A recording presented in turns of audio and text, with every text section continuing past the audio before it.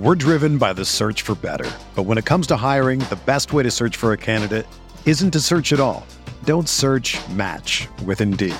Indeed is your matching and hiring platform with over 350 million global monthly visitors, according to Indeed data, and a matching engine that helps you find quality candidates fast. Ditch the busy work. Use Indeed for scheduling, screening, and messaging so you can connect with candidates faster. Leveraging over 140 million qualifications and preferences every day, Indeed's matching engine is constantly learning from your preferences, so the more you use Indeed, the better it gets. Join more than 3.5 million businesses worldwide that use Indeed to hire great talent fast. And listeners of this show will get a $75 sponsored job credit to get your jobs more visibility at Indeed.com/Blue Wire. Just go to Indeed.com/Blue Wire right now and support our show by saying that you heard about Indeed on this podcast. That's Indeed.com/Blue Wire. Terms and conditions apply. Need to hire? You need Indeed.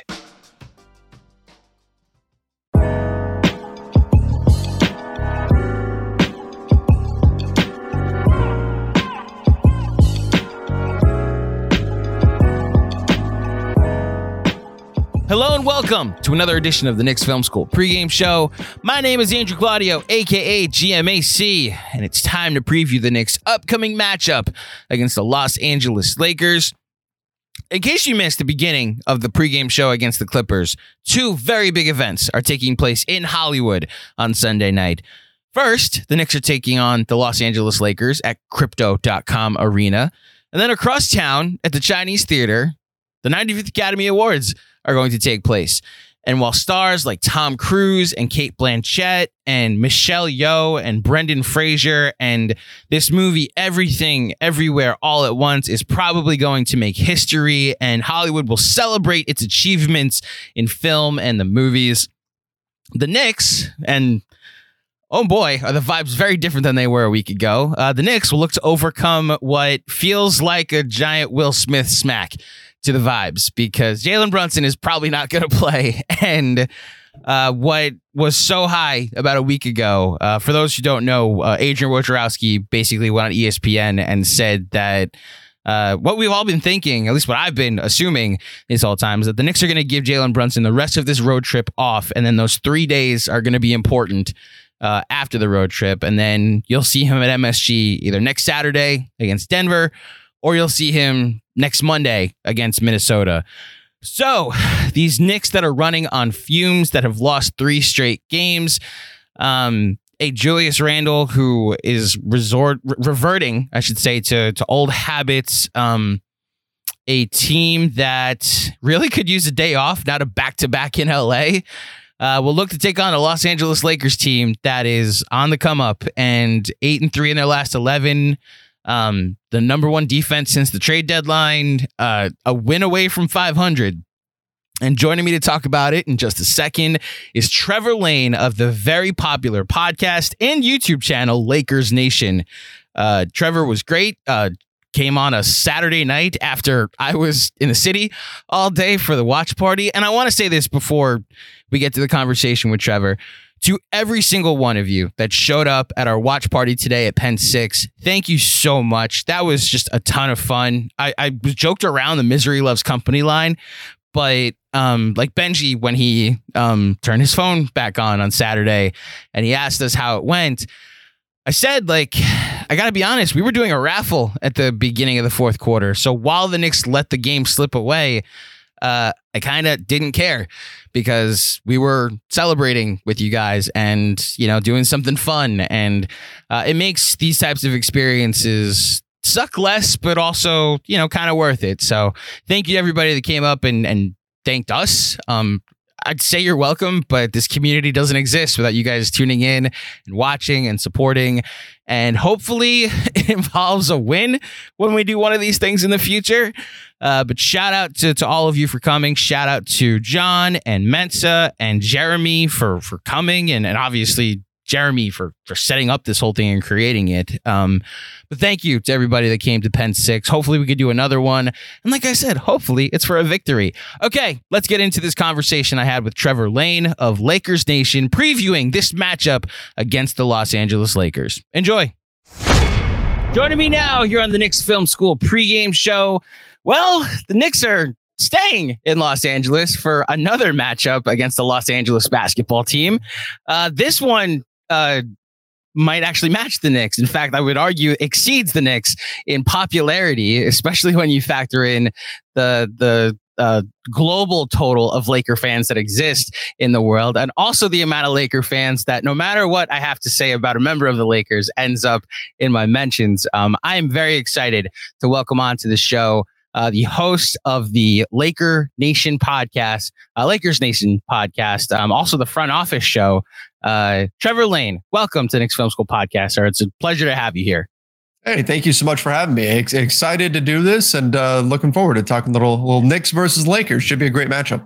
So let's start there. The great matchup of Knicks versus Lakers. Now, for those of you watch on YouTube, I put the records of the teams at the bottom of the screen so you can see where both teams are.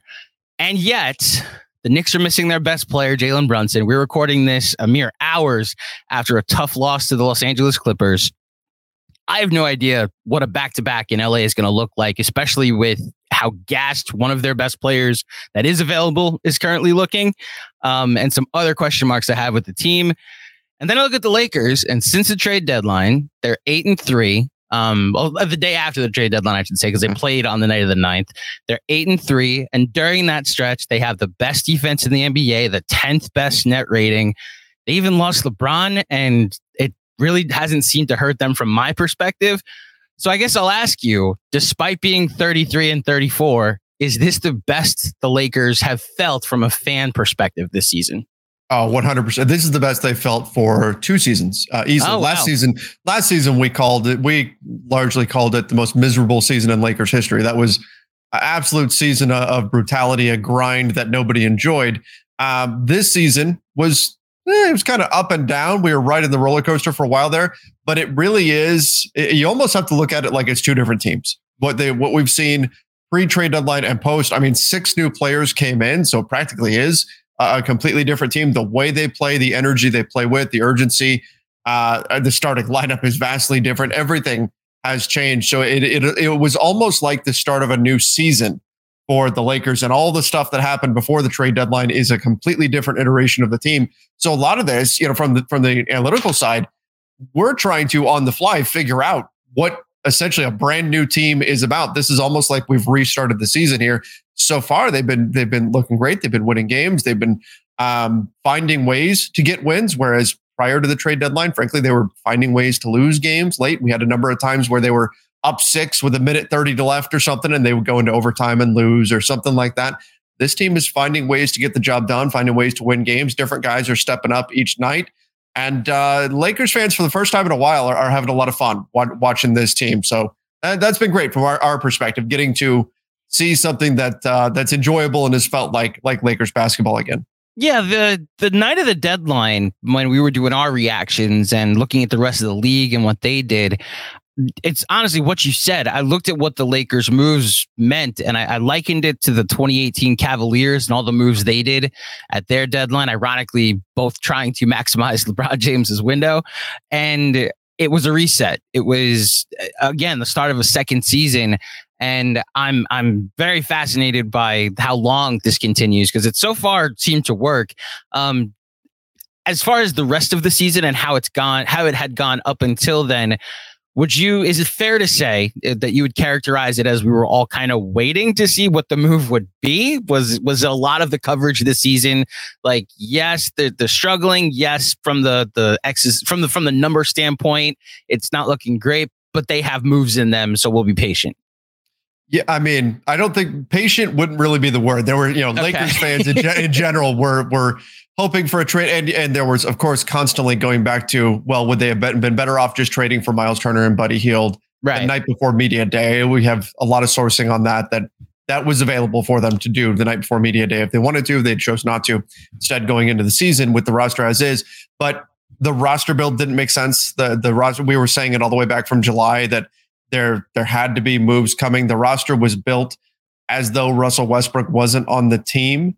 And so the roster never made sense. We had games where Austin Reeves was playing power forward because they didn't have any other players. They had all guards on the team, and it was a mess. And they were able to fight through stretches. We saw LeBron play at an MVP caliber level for a stretch. We saw Anthony Davis play at an MVP caliber level for a stretch. But of course, they also suffered a number of injuries. So the first, whatever it is, 3/4 of the season up until the trade deadline it was a roller coaster where they would have one good game where shots were falling and they looked pretty good. And then the next game they would lose. It was one step forward, one step back. They started the season 2-10 and they could never quite make up for that terrible start. They were just kind of constantly hovering there, just trying to tread water while they were waiting for a move to come in and something to provide balance to the roster. And I think that's what they did at the trade deadline. The question now becomes, was it too late into the season? Had they done so much damage already that they're not going to be able to dig their way out? And that's what we're all kind of, scoreboard watching and everything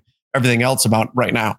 That's a perfect segue to my next question, because I was going to ask you about the scoreboard watching and not necessarily the other teams, because obviously like the Clippers are in there, the Warriors are in there, the Timberwolves are in there, and it's not necessarily like what teams are you looking out for. I'm more looking at what's in your own control and where the Lakers are now at 33 and 34. Is there a specific seed that you see that they need to get to, or just more in particular, you feel comfortable that they can make a legitimate run in the playoffs? I mean, really, with where they're at, it's just where can you get to and just be healthy? If you can get, like, if LeBron doesn't come back this season, which we don't know, he's going to get reevaluated in a few weeks. There's, some optimism that he can come back and reports saying he's doing everything he can. But if LeBron doesn't come back, then that's probably that, right? They're not going to go deep into the playoffs or anything like that. If LeBron comes back, then whatever seed they're in, whether it's the 10 seed, whether it's the 5 seed, I think they can make some noise. Obviously, you would prefer to be, if you're in the play-in, you prefer to be the 7 or 8 seed, simply because then you're in double elimination. And ideally, you don't even deal with that and you get up to the 6 seed. It won't be easy. You've got a number of teams you have to leapfrog, but the general sense is just get in, and then work from there. And hope that you have a healthy roster at that point, and then you can show your stuff. And look, with how far behind they were, if they're able to get in, that means the run that they went on post trade deadline would suggest that they're a significantly better team than what their record would suggest they actually are. So I think there would be optimism because of that, because they're going to have to play basketball at a much higher level than a typical, say, 9 seed would, in order just to get into the play-in, because they were playing from so far behind. And again, that 2-10 start. So that's where we're at right now, is just get yourselves in, be healthy, and then see where the chips fall. Obviously, though, the preference being move up if you can. So a couple of days ago, I talked to Brendan Nunez, who covers the Kings for Blue Wire and for the Kings Herald. And he painted a nightmare scenario where the Kings get the 2 seed and the Lakers are waiting for them in the first round. And obviously there's that rivalry that exists. If I had to ask you the dream scenario for the first round, obviously you'd like to get as high as you can. And as the Lakers currently sit 1 game and the loss column out of the 5 seed at the moment. But if the basketball gods were to set us up as far as I'm concerned, on the outside looking in at an entertaining first round matchup with a lot of history attached to it of Lakers Kings in the first round, what is the Laker fan base reaction and expectation going to be going into that series?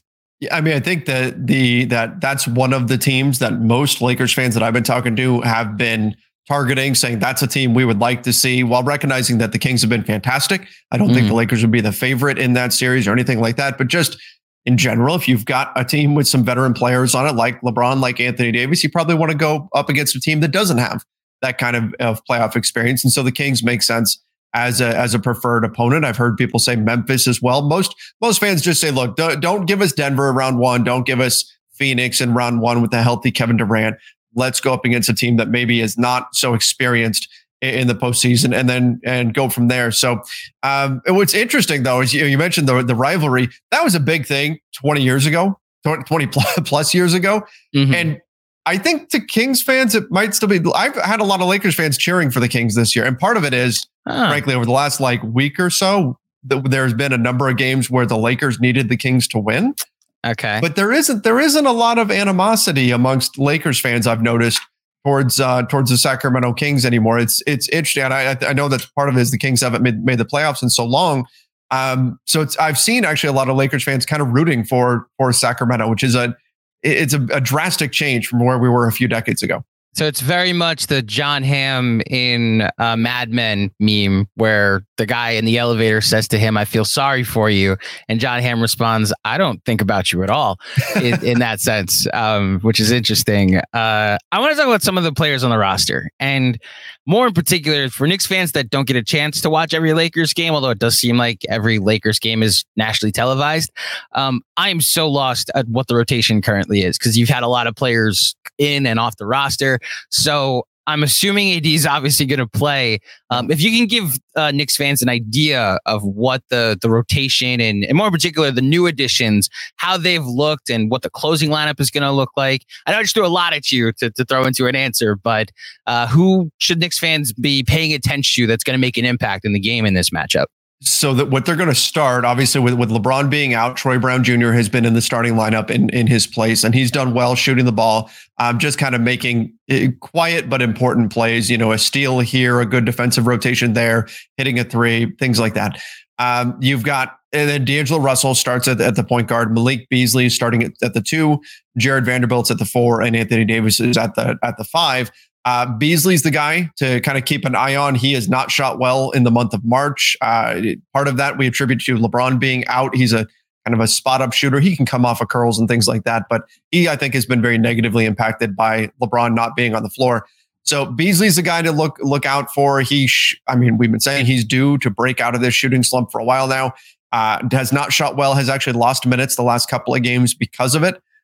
So we'll see what he can do shooting the basketball. D'Angelo Russell was fantastic in their last game. He was absolutely tremendous, instrumental in getting the win over the Raptors. Dropped 28 points, got hot, really played to the LA crowd. So that's another guy to keep an eye on. Fans are fired up about him. Of course, Anthony Davis. He had a very quiet night against the Raptors. Only had 8 points. So he's going to be looking for a bounce back. Not going to be easy against our old friend Julius Randle and Mitchell Robinson, of course. And then from there, the closing lineup tends to shift depending on who's playing well.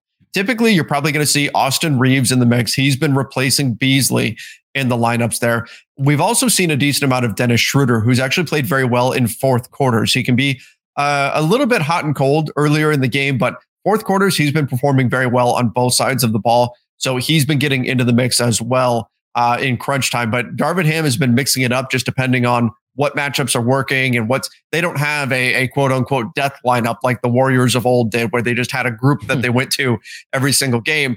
They don't really have that. They kind of mix and match depending on their opponent. But that's the starting group. Off the bench, Austin Reeves has been great for them. He's been doing some wonderful things out there. Again, Schroeder's coming off the bench now as well. And then Rui Hachimura seems to have found his groove the last couple of games after being cold for probably about 5 or 6 before that. So he's another guy to keep an eye on. The matchup most Lakers fans are really watching. It's Isaiah Hartenstein against Wenyen Gabriel. Wenyen Gabriel now thrust into the main backup minutes at the center position with the loss of Mo Bamba to a high ankle sprain. I think he's done for the regular season, 4 weeks. He'll be reevaluated. And Wenyen is 6'9", like 210.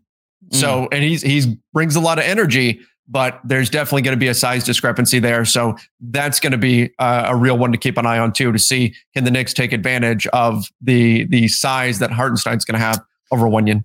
I can already kind of predict it that the way the Knicks use Hartenstein, it'll be a lot at the top of the key as a DHO distributor, or more to take advantage of his passing ability, which might actually favor a smaller defensive lineup. Where I think that's going to kill the Lakers is on the offensive boards. The Knicks are an elite offensive rebounding team. The other night against Sacramento, that's literally what brought them back in the game. They had 22 offensive rebounds and 17 extra possessions as a result. So I think that would be where that matchup could favor the Knicks. But I'm curious to see this new look Laker team. I don't mean to. So I'm gonna. Let me actually lead with this. I'll give you a laugh first before I ask you some Russell Westbrook questions. All right. So earlier in the year when AD was playing out of his mind, and just to give you an idea of how the Knicks season has gone for a lot of us in the fan base, the Donovan Mitchell summer happened. They don't get him. Originally, it was like there actually was like a good portion of the fan base that was like, thank God this isn't the time to fully go all in on something. This isn't the team yet. We have no idea what Julius is. I'd like to see what RJ Barrett is in year 4. I have no idea what Jalen Brunson is.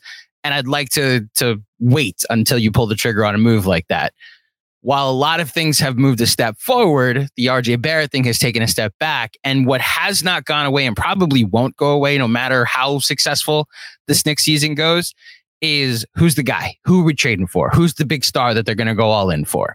And watching AD earlier in the season, I mean, look, the way the Lakers season was going and you get some of the tea leaves, whether they were credible or not, it was like maybe AD could be a thing that they use to upgrade the roster. And there were Knicks fans like, no, he gets hurt. I don't think I want AD. And I was very adamant. Like, if that's the argument, I can't fight you. From an ability standpoint, he's a top 7 or 8 player when he's on the floor. And I guess I'm curious with Lakers fans as this season has gone on, and obviously LeBron and this injury that he had and the setback that he had, I still don't know how he played the rest of the game against Dallas, or if he made it worse. But as far as Anthony Davis is concerned and how he's now had to carry the team, do Laker fans, like, how patient are they with the fact that he just has had some really bad injury luck? And they've kind of invested long term in this guy, or is there like a contingent of the fan base that's like, figure it out, you're eventually going to need to upgrade him? Or I guess the final part of this multiple part question is like, is he their guy? Like, it's like, you know what, he gets hurt, but when he's here, he's our guy, and we trust him when he's able to play, and hopefully he's able to play in big playoff games. That's all very much up in the air. And that's one of the subplots here to the closing games of this season here has been, and this was one of the storylines heading into the season was, is Anthony Davis that guy? Is he, because he's been hurt so often? And again, there's, he gets the whole street clothes nickname and all that kind of stuff. And there's plenty of other players who've actually been hurt more and missed more games than him. But nonetheless, he's got this reputation for being hurt, and some of it is deserved. He's been injured quite a bit. And so going into this season, we said this is, AD's 29, just turned 30. Happy birthday, Anthony Davis. Friday night, great. That's right. So we'll see what kind of shape he's in for the game on Sunday. But Anthony Davis, at this point, this is it, right? Like, if he was brought in to be the guy, LeBron's ready to pass the torch. Anthony Davis, this is your team, go, right? And we haven't really seen that. We saw Anthony Davis when they won the championship in 2020. He hit a different level. He was incredible. He was MVP caliber. He was fantastic. And then he didn't hit that level for 2 seasons. And he already set that bar so high. And the questions were, can he get back to that point or not? And that was, one of the big storylines coming into the season. We've seen him hit that level of play a few times. He's been at that level the last couple of weeks here. But again, that injury question is still there. So I think for Lakers fans, it comes down to, can Anthony Davis get them into the playoffs over these next few weeks? Can he get them into the playoffs as the guy, as the 1A, as the superstar? Can he get them into the playoffs and give LeBron a chance to come back in and make some noise? And if the answer is yes, and he keeps playing this way and he stays healthy, then I think that's going to create a lot of faith amongst Lakers fans, amongst the Lakers front office in AD moving forward. The answer is no. He picks up another injury, he starts playing poorly, something like that. Then I think things become a bit more questionable. I'm not saying that they move him this summer or anything. I don't think that's their intention, but it's something they have to start considering if they just decide, he can't stay on the floor, because they need somebody who can be in there every single game, or at least most games. I know in today's NBA, load management and all that, they're not going to play every single night, but you need somebody who can be out there. He's fantastic when he's healthy, when he's at 100%. He's absolutely incredible. But the injury thing is real, and fans are frustrated with that. And so there's a lot riding on the next few weeks beyond just whether or not they make the playoffs. Yeah, and it's obvious to say that if he was paired with a younger LeBron, this would probably not even be an issue, because LeBron and his Superman-like tendencies to play as many games as he possibly can and not really suffer a serious injury were a plus. It's why Dwayne Wade was kind of able to load manage a lot. It's why Kyrie missed a ton of time during his time as LeBron's teammate in Cleveland. And I do have to ask the question, as I know we're focusing on this season. Speaking of Kyrie, what is the Laker fan expectation for this summer? Is it like he's tried to go to LA multiple times? We are expecting him to be a Laker next season.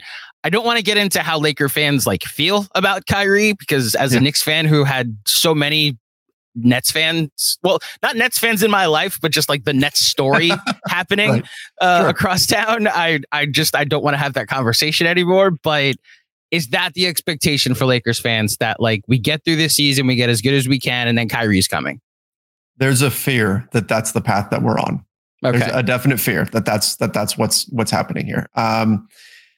Because the team has been so much fun over the last few weeks, in particular, and a lot of people see, and myself included, see the current makeup of the team as being not a like for like comparison, but being a more similar roster construction to the title team from 2020.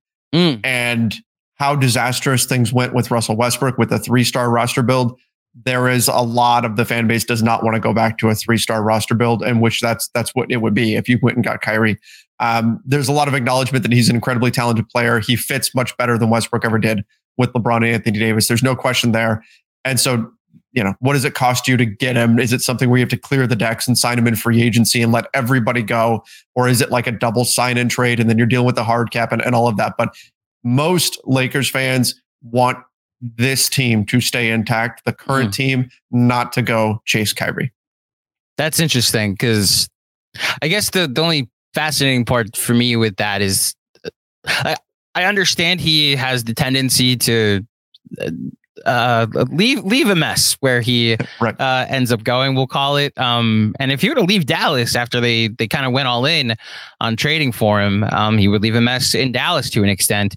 But to your point, this would, I don't know if it doesn't necessarily be a carbon copy of the Russ team, because I do think Kyrie at this point is better, obviously, but also like what you're giving up to get him is cap space. Like there's no other assets that are involved, like a Kuzma and what he's become, like KCP and he's more of the definition of a role player, but like you couldn't then afford Kuzma, Caruso as a result. And I very much appreciate that Laker fans are okay with like a much more well built out roster as a result than inviting that. For over 30 years, the law offices of Weiss and Rosenblum in New York City has been home to a team of award-winning, hard-hitting injury attorneys who have a long track record of 7-figure results. Whether you've been injured in a car accident, fall, construction accident, or other traumatic event, Weiss and Rosenblum will work tirelessly to maximize the award regardless of the severity of your injury and get you and your family the fair and just compensation you deserve. Call Weiss and Rosenblum today at 212-366-6100. Again, that's 212-366-6100, or visit weissandrosenblum.com for more information. No case is too big or too small. Personal attention to your matter is a priority. Once more, call 212-366-6100. Previous results do not guarantee future outcomes. If you think you might have a case, speak with a veteran attorney, not a rookie. We're driven by the search for better. But when it comes to hiring, the best way to search for a candidate isn't to search at all. Don't search, match with Indeed. Indeed is your matching and hiring platform with over 350 million global monthly visitors, according to Indeed data, and a matching engine that helps you find quality candidates fast. Ditch the busy work. Use Indeed for scheduling, screening, and messaging so you can connect with candidates faster. Leveraging over 140 million qualifications and preferences every day, Indeed's matching engine is constantly learning from your preferences, so the more you use Indeed, the better it gets. Join more than 3.5 million businesses worldwide that use Indeed to hire great talent fast. And listeners of this show will get a $75 sponsored job credit to get your jobs more visibility at Indeed.com/Blue Wire. Just go to Indeed.com/Blue Wire right now and support our show by saying that you heard about Indeed on this podcast. That's Indeed.com/Blue Wire. Terms and conditions apply. Need to hire? You need Indeed. Another day is here, and you're ready for it. What to wear? Check. Breakfast, lunch, and dinner? Check. Planning for what's next and how to save for it? That's where Bank of America can help. For your financial to-dos, Bank of America has experts ready to help get you closer to your goals. Get started at one of our local financial centers or 24/7 in our mobile banking app. Find a location near you at bankofamerica.com/talktous. What would you like the power to do? Mobile banking requires downloading the app and is only available for select devices. Message and data rates may apply. Bank of America N.A., member FDIC. What's up, Knicks fans? Power up for springtime with Factor, America's #1 ready-to-eat meal kit. Get nutritious, chef-prepared meals delivered straight to your door, leaving you time and energy to tackle everything on your to-do list. Get Factor and not only skip the trip to the grocery store, but skip the chopping, prepping, and cleaning up too. Factor's fresh, never frozen meals are ready in just 2 minutes, so all you have to do is heat and enjoy. No matter what your lifestyle, Factor has the meals to help you live it to the fullest, with keto, calorie smart, vegan, veggie, and protein plus meals on the menu each week. Prepared by chefs and approved by dietitians, each meal has all the ingredients you need to feel satisfied all day long. With 34 chef-prepared, dietitian-approved weekly options, there's always something new to try. Plus, you can round out your meal and replenish your snack supply with an assortment of more than 36 quick bites, smoothies, juices, and more satisfying add-ons. Looking to cut back on takeout? Get Factor instead. Not only is Factor cheaper, but meals are ready quicker than restaurant delivery. Just 2 minutes. Also, eating vegan or veggie is a snap with Factor. Each meal has all the ingredients you want and nothing you don't. And if you're looking to mix it up, you can add a protein to your vegan and veggie meals each week. Get Factor and enjoy clean eating without the hassle. Simply choose and enjoy fresh, flavor-packed meals delivered to your door. Don't hesitate. Head to factormeals.com/filmschool50 and use the code filmschool50 to get 50% off your first box. Again, that's factormeals.com/filmschool50 to get 50% off your first box. Factor, America's #1 ready-to-eat meal kit.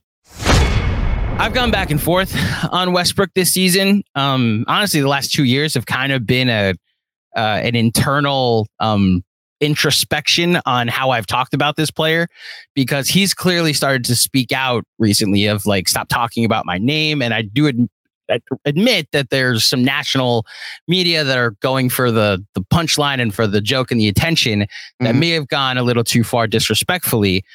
Add in the fact that Fred Katz, who covers the Knicks for The Athletic, covered Russ for a bunch of years when he was in OKC, also then covered Russ in Washington when he moved to cover the Wizards, and now he's covering the Knicks. And I hear all of these Russ stories about how great he is and how like likable he was, and how clutch he was during his MVP season. And it's like giving me more of an appreciation. And then I look at what the Lakers were the last 2 seasons and how it became just a very clear, without like knowing anything behind the scenes, that there's just so much like dissension and tension between him and the rest of the team. If you could summarize what the Russell Westbrook experience was for the last year and a half, how would you do so? It's essentially, when we talk about Russell Westbrook and we talk about his relationship with fans and all of that, we're really talking about 3 key things. And we're talking about Russell Westbrook, the human being. And most people, you talk to, like you said, you talk to most people and they say he's a great guy. He does great things in the community. You talk to players around the NBA, they frequently name him as one of, if not the best teammates they've ever had. And so there's that aspect of it. And you go, man, this guy's great. We love this guy. This guy's fantastic. This is the kind of guy you want to root for. This is the kind of guy you want to get behind.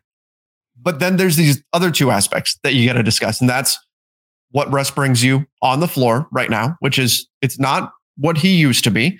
And in today's game, where we're talking so much about efficiency and so much about, percentages and turnovers and all that sort of stuff, that it's not favorable for him. There are ways that he can be successful in the NBA still, but you have to very carefully tailor a lineup around him. And the juice probably isn't worth the squeeze anymore at this point. To build a team around Russell Westbrook, you're having to sacrifice a lot of other things in order to amplify what it is that he does. And at one point in time, it was worth it to do that. And you would win games by doing so. If you look at his OKC days, but that's no longer the case. So there's that part of it. where can Russ still fit into a team structure in today's NBA? I think he can, but the third piece that really gets mixed into all of this was his contract. At $47 million, essentially his contract was so large that it was preventing the Lakers or whoever else would have had that contract from building out a proper team around him. And so then you essentially need Russ to be that MVP level player in order to give you the kind of bang for your buck that you're looking for and just have team success, because the rest of your roster is so much weaker because you just don't have the available resources to spend. And those three things all get mixed together. So if you see Russ on the floor and he's struggling and he has a 6 for 18, 6 for 20 shooting night with 5 turnovers, and he's hit the side of the backboard, or he's missed. When Russ makes mistakes, they're typically very loud mistakes, missed layups, just bricked threes and things like that. Those are the things that stand out to fans, and they can be upsetting when they're seeing them happen right in front of them. And then you add in the contract and the frustration grows, and all that stuff about how great he is and what a great guy he is tends to get, unfortunately, overlooked because of those two aspects there. And sometimes it can be hard to separate Russ, the player, from the contract. And so all those things kind of just slam together and create this mess of a situation. That's why I think it's much better, or will be much better, with the Clippers, because he's going to be on a minimum contract. And so you no longer have this problem of, well, we couldn't build out a roster because of Russ's contract. That's not Russ's fault, but the frustration still gets directed towards him. And that was, one of the unfortunate parts of the whole situation. The game last season when fans were audibly yelling, "Don't shoot," was against the Knicks. It was part of ironically, that was a bit of a come to Jesus moment and an inflection point for the Knicks season as well. They blew a 20-point lead. Malik Monk went off in the second half, and it just seemed like the Knicks were going to run the same substitution pattern that they have throughout the last couple of weeks of blowing big leads. And while on the Knicks side, it was like, all right, what is Tom Thibodeau doing? And led to like all of us in a bit of a civil war. I then had to notice on the other side, his home fans are yelling at him not to shoot the basketball on like wide open jump shots too. So as much as I felt for him, you're right. The other two portions of the conversation, the contract part and just like the basketball fit part, made it probably an unenjoyable, like you said, the most unenjoyable season in Lakers history. As a result of him going to the Clippers, do Laker fans have April 5th circled on their calendars? That's the next time they play the Clippers? No, I mean, right now, Lakers fans are living and dying with every single game. I mean, everybody's watching the standings and all that kind of stuff. There's no resentment towards Russ from Lakers fans or anything like he's gone. Nobody's upset with him. Now, people were upset with the situation. Well, I shouldn't say there were some Russ haters within the Lakers fan base and all of that. There were also the Russ stands that were coming out of the woodworks and all of that. But I don't think that anybody wishes Russ ill from what I've seen. Most people are I think if he was with a team other than the Clippers, there would be a lot more people pulling for him. The fact that he's with the Clippers makes it difficult for Lakers fans to get behind him and wish him success. But everybody knows that, look, he's a good guy. It wasn't a good fit. The contract was a problem. It didn't work out. And it was frustrating when he was with the Lakers because it felt like they were kind of stuck. It was a bad fit. The contract was bad. It was a mess. Now that they've moved on, it's, hey, look, he was in a tough spot too. And most people want to see him have success. And I think you would see even more of an outpouring of that from Lakers fans if he was with just about any other team, but they can't root for success for the Clippers. So 2 things before I let you go, and you've been great with your time and I really appreciate it. LeBron's relationship with Lakers fans, and like he did win them a title, especially with what happened to Kobe and that season and how emotional all of that must have felt. Yet in the pandemic portion of it. So he's a Laker champion. I mean, a lot of people have him in the top 3 of all time as far as basketball rankings are concerned. The night that he broke the record was, weirdly enough, while he won a title in LA, I actually thought that was like in New York, we have like the earning your pinstripes thing. That was weirdly like earning his purple and gold that night, while also like winning a title did happen, What is his relationship to Lakers fans? Do they appreciate him as one of the all-time great Lakers, or is it kind of like an arranged marriage where it's like, I work here, I understand there's great history going on, but like the Lakers and all of their all-time greats, Kareem, Kobe, Shaq, you name it, Magic, that they matter a little bit more because they were there for much longer. Yeah, I mean, so Lakers fans were probably 50-50 when LeBron decided to come to LA on whether or not they wanted him in LA. Really? Because at that point, it was still very much Kobe versus LeBron, right? People were still, because they've been having those arguments for a decade, right? Mm-hmm. And so people were very entrenched. Kobe's better than LeBron because right? All these things. And suddenly LeBron's a Laker, and it's like, wait. We've been tearing this guy down for a decade, right? Talking about why Kobe's better, and then bringing up faults of LeBron, and now suddenly LeBron's a Laker. How do you reconcile that? So it was probably about 50-50. Obviously that changes as soon as he steps on the floor and he's scoring baskets for your team and all that. I personally thought that the moment when Kobe passed and LeBron gave the speech that he gave at Staples Center, like that was the moment I think that he truly became a Laker, that everybody just about, accepted him. But the problem that LeBron has with Lakers fans is something he can never fix. And that's that he's not Kobe. And there's nothing he can ever do to change that. There's nothing he can do from here on out to fix that. Kobe played in LA for 20 years. That kind of equity just simply isn't going to be matched. And so there's that, right? Where LeBron's always held up to that state. If LeBron doesn't take the shot at the end of the game, well, Kobe would have taken that shot. If LeBron sits out, Kobe would have played through that injury, right? He's constantly being compared to Kobe, and that's not a battle he can win. So that's the downside. But I will say there's a lot of fans that do appreciate LeBron. They enjoy seeing him play in LA. He's definitely felt more like a Laker. It's not the same as if he came when he was 19 or something like that and stayed for his whole career. It's definitely not the same as that. But I think the acceptance, the appreciation for LeBron is going to be, unfortunately, this is the way it goes. It's going to be all the much greater when he does retire. Then there's, you're going to see more of the, I remember how great LeBron was and that kind of stuff. Because sometimes we can be, prisoners of the moment. But that's the unfortunate reality for LeBron, is simply that he's not Kobe, and that's not going to be something that he'll ever be able to overcome among the LA fan base. He's not going to be, brought in the way that Kobe was. So, again, Lakers fans don't hate him or anything like that. They like him. It's great. It's great when you see him play, and he's doing fantastic things for the team. And he's an absolutely incredible talent. He may be the greatest ever. I don't know. He's amazing, but he isn't. He's kind of stuck in Kobe's shadow in LA, and I think that's always gonna be there for him. Yeah. Well, first of all, do you think that they'll retire his number one day?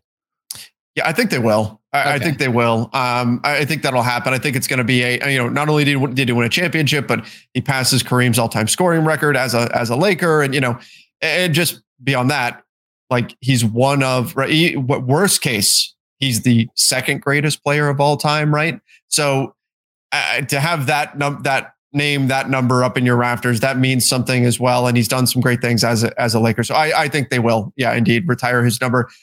We were talking about this the other day. I'm assuming they'll retire number 23, because with Bill Russell, you don't have to retire 6. So I'm guessing that's probably what will happen.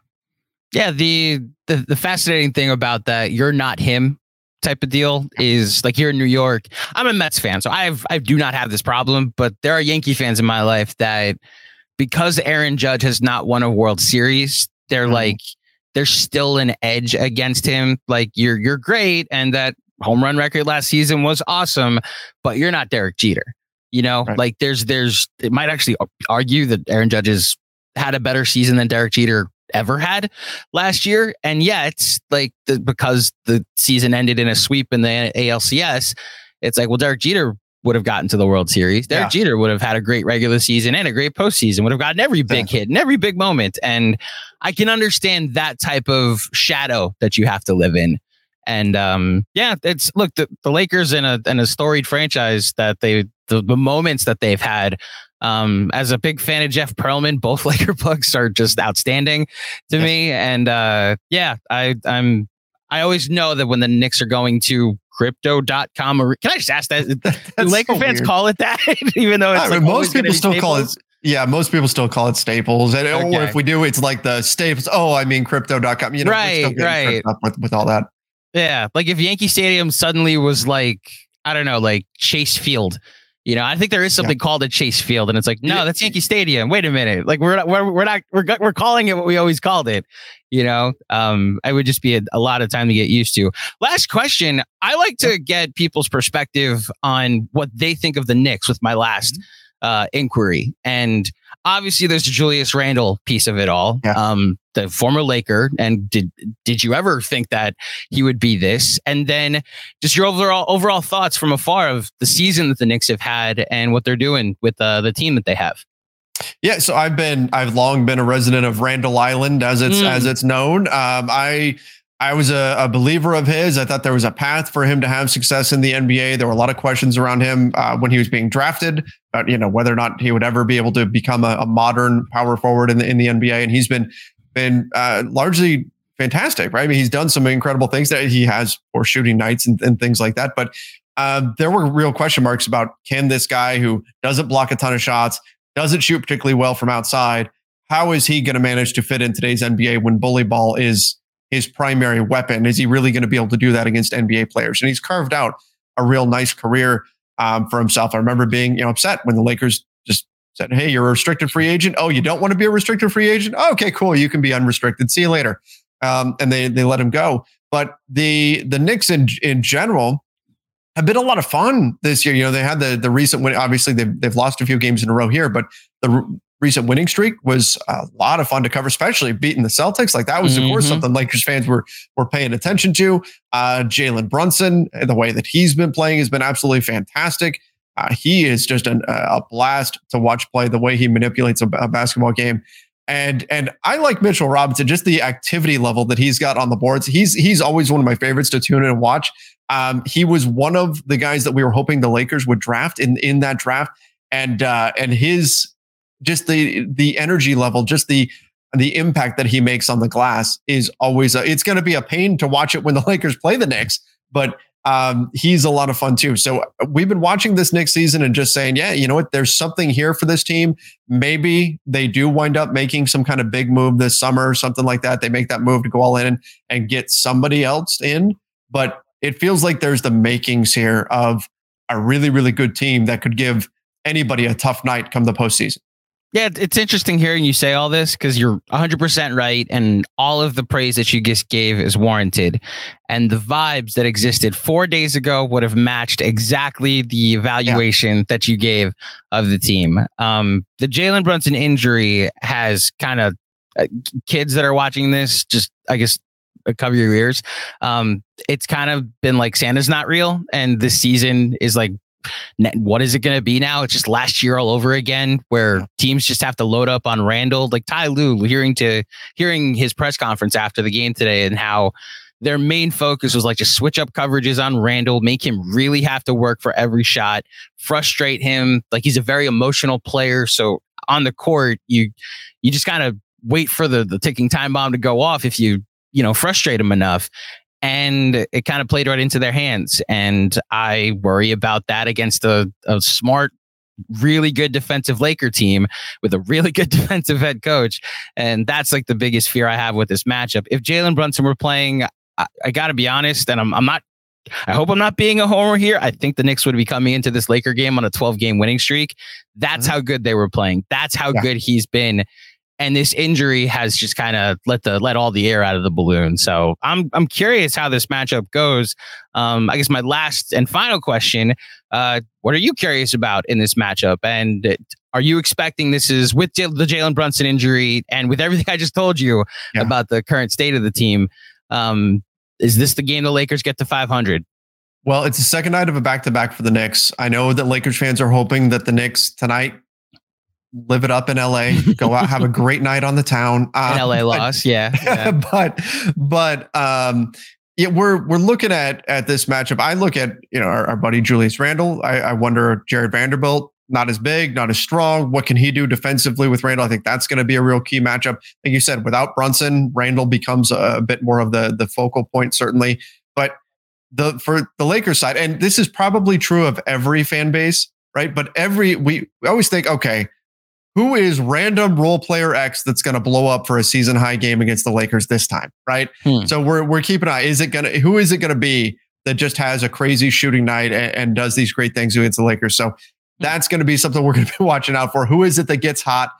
This would be the second game in a row where somebody has shot extremely poorly against the Clippers and then potentially had a bounce back against the Lakers. The Raptors were red hot. I don't know how the Lakers pulled that one off. We'll see what the Knicks look like there. But and then defensively, RJ Barrett, what do the Lakers do there? Without LeBron, their wing depth, which is already thin, becomes even thinner. So how do they handle defending him? That's another thing we'll be keeping an eye on in this game. But it should be a fun one. I always love getting to see Julius come back. But yeah, I'm looking forward to it. I wish Brunson was playing because he is so great. You always hate to see players out due to injury, but fingers crossed. Is there optimism that he'll be back sometime soon? So he did get a good evaluation on, I guess, an X-ray that there's nothing broken. Like soft. It's a bone bruise is what it sounds like. And that it's just a sore foot. He hurt it last Friday against Miami. And during the game, like watching the injury live, he left in the middle of the third quarter. We all held our collective breath. And when he came back in the fourth and played the rest of the game, my immediate thought was like the next morning when the adrenaline wears off and that thing swells up, we're not going to see him on Sunday against the Celtics. And that's what happened. He comes back on Thursday against the Kings, aggravates it. And I think this is now when they're starting to look at this as like, okay, we tried to get him back sooner. It was way too soon. And this is like a Tom Thibodeau coach team. So there's no like minutes restriction on a Jalen Brunson. Right. Yeah. So it was like, I honestly think that this is headed toward him taking the rest of the road trip off. They play against the Lakers on Sunday and then in Portland on Tuesday. Then they have 3 days off before their next game at home next Saturday against Jokic and the Nuggets. So I think best case scenario, they just give him the full week and he's back on Sunday again, that's that matinee against the Nuggets, or they give him that off and he gets an extra couple days and then it's a Monday night game against Minnesota. And then he's got 10 games in the Knicks schedule actually lightens up. It's 10, their final 11 games are over a 27-day span. So they can actually like manage some injuries and some nicked up players that probably could use a day off or two. Julius Randle being one of them. I think he's kind of running on fumes. So that might come into play on the second night of a back-to-back in LA. Trevor, you've been outstanding with your time. Just on a personal note, the Laker game happening the same night as the Oscars. Is that weird that Hollywood just punted and we're like, we're not even going to try anymore. Schedule a Laker game the night of the Oscars. No one's going to watch anyway. Like, I feel bad because I'm a huge cinephile and this is like one of my favorite nights of the year. And I have to work. Like the Knicks are playing against the Lakers. So it's like at the end of the day, the Knicks are going to be on the iPad, but like, is it weird that there's what's supposed to be like LA shuts down for the Oscars, but also the Lakers are playing the Knicks on the same night across town? I'll be totally honest. I'm the wrong guy to ask. I had no idea the Oscars were even on that night. See, there you go. Yeah. See, I paid no attention to any of that stuff. So I did not realize that was the case. So I can't even tell you if that's abnormal or not, just because it's just not my thing. So unfortunately, I'm not much help there. The night that Spike Lee won his Oscar for Black Klansman, the Knicks played, but it was in New York, and this was the scene of the season they won 17 games, so it didn't matter as much. But like midway through the ceremony, Sam Jackson came up to present an award and was like, just wanted to give an update. The Knicks won tonight, and like told Spike Lee that, just like giving you the Knicks beat the Spurs 130-118, and just FYI, Spike, it's looking like it's your night tonight, which is one of the 17 times that they won. Spike had a rough day today. I mean, he was at the Lakers. Well, I guess he's there for the Oscars, which is why he was at the. You know what? I bet you if you gave a lie detector test, where would Spike rather be tomorrow night? The Laker game sure. against the Knicks or the Oscars? You'd rather be at the game. Oh, man. On Hollywood's biggest night, me and my select few will be watching some of the Hollywood awards be given out. Most people listening to this will be watching this matchup between two of the more popular teams on the planet. And Trevor, thank you so much for joining me to talk all about it and help me preview this game. Before you go, please tell everybody where they can find you and all the things you do with Lakers Nation. Sure. Yeah. You can find most of my work over at the Lakers Nation YouTube channel. We do videos there every single day on the Lakers, breaking everything down. The Lakers Nation podcast, of course, the podcast feed over on Apple Podcasts, Spotify, wherever it is that you listen to podcasts. Our written work is over at LakersNation.com. And then if you want to find me personally, I'm at Trevor_Lane over on Twitter, at Trevor Lane NBA on Instagram. Trevor, thank you so much for joining me. No problem. Thank you so much for having me. I appreciate it. One more time, a big thank you to Trevor for coming on today's pod and helping me preview this matchup against the Los Angeles Lakers. So, in the interest of humility, the KFS bump that I always ask you guys to do, I am fully self-aware that Lakers Nation is so much bigger than Knicks Film School. We could probably use the Lakers Nation bump, to be completely honest. So go tweet at Trevor, tweet at Lakers Nation, loved you on the at Knicks Film School podcast. That honestly would help more than anything else if we're sending you to any type of call to action. But just thank you to Trevor. That was a fun conversation to hear about what's going on in Lakerland. And look, as far as this matchup is concerned, I wish I could tell you I was going into it with a ton of confidence. But the one thing that I didn't push back on the pod, but I'll say this about the Knicks enjoying the night in LA because they're there for 2 days and how some teams are susceptible to that. This is where I think this team has been able to master that. They spent a Friday night in Miami. And they had a day off beforehand. And they looked like gangbusters in the first half. They were up 17 early on against the Heat. And then this team just has never looked unprepared. At least if they have, it's been very few and far apart since they shortened the rotation. And I got to say, one of the last things I'm concerned about is them enjoying Los Angeles for a night. It's very much where they're going to run out of gas again in the fourth quarter. And this Lakers team, I am taking some solace in the fact that they are not perfect. They are very flawed. And while Anthony Davis will be the best player on the floor, he will have to sit a few times. And he only scored 8 points the other night. So I'm here for a team that has never seemed to lack effort. Being able to pull off a victory and surprise all of us as they've surprised us over and over again this season. Regardless of what happens, Mr. Macri will be on the post game on Sunday night, recapping all of this with all of you. Hopefully it's a W, and hopefully we can get back to our winning ways and get those vibes back. As far as I'm concerned, that'll do it for me. If you dig this show, head over to iTunes, drop a 5-star rating and a review. Pour one out for Robert Cross. The Knicks are officially unable to win 53 games, but to all of you, like Robert, all of you that support us continuously, seriously, as I said at the top, it means the world, and it gives us a reason to keep doing this as hard as we do. So thank you for that. I'll be back on Tuesday with a pregame pod of the Blazers game. Cannot wait to have another Cam Reddish conversation. But until next time, thank you for listening. Enjoy the game tonight, and I will speak with you soon. Peace.